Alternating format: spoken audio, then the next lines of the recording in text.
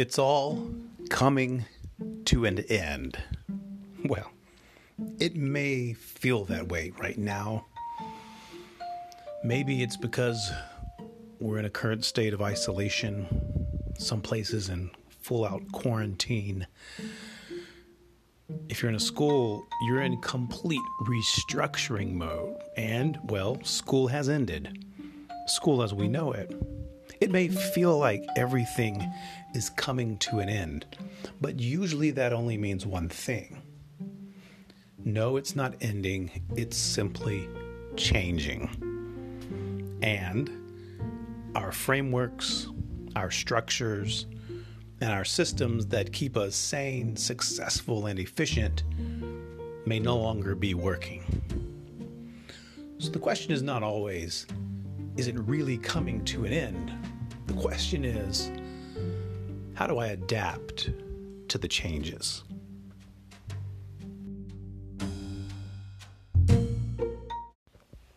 Adapting is not always easy.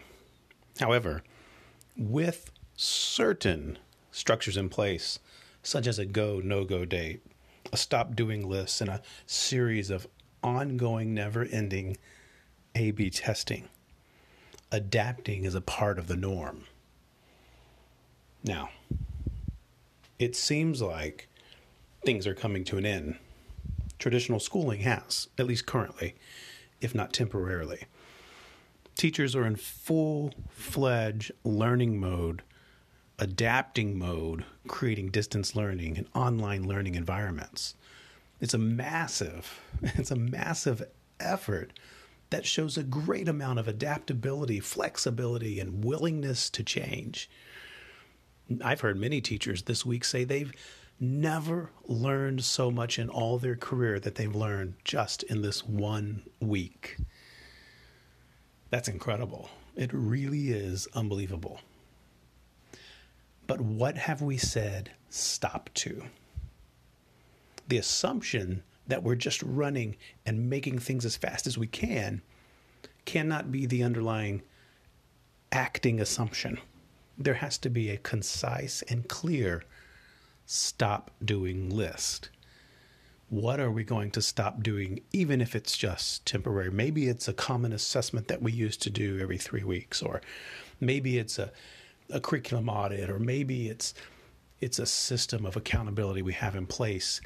Those things must be clearly said stop to if those are no longer working in the new environment. And that really is the root of it. It's not that things change and we fall behind the times. It's simply that things change and we don't adapt our frameworks to match those changes. So, what's a final question?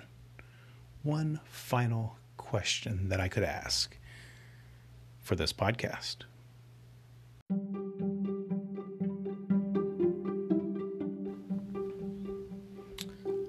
I would ask, what are you doing?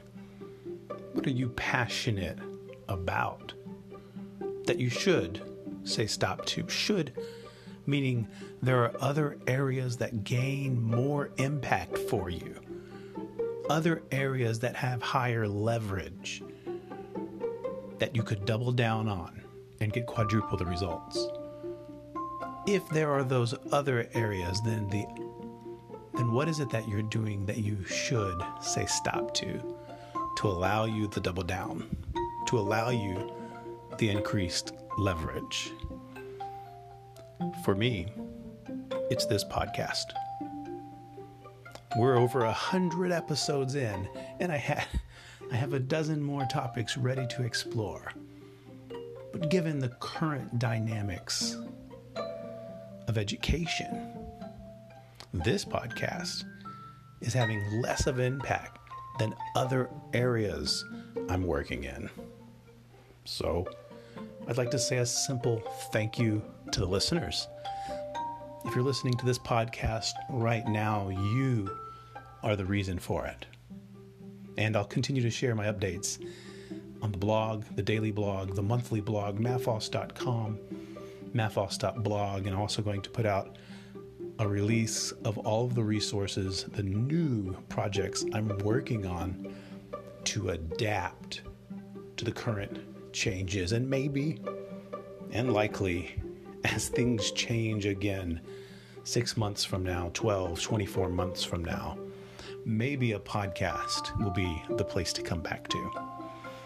Now, that might sound crazy when there are literally thousands of people starting podcasts right now. For me, this is what I say stop to. And for you, it's not always what everyone else is doing. It's what you are doing that gets the impact for your mission and your vision.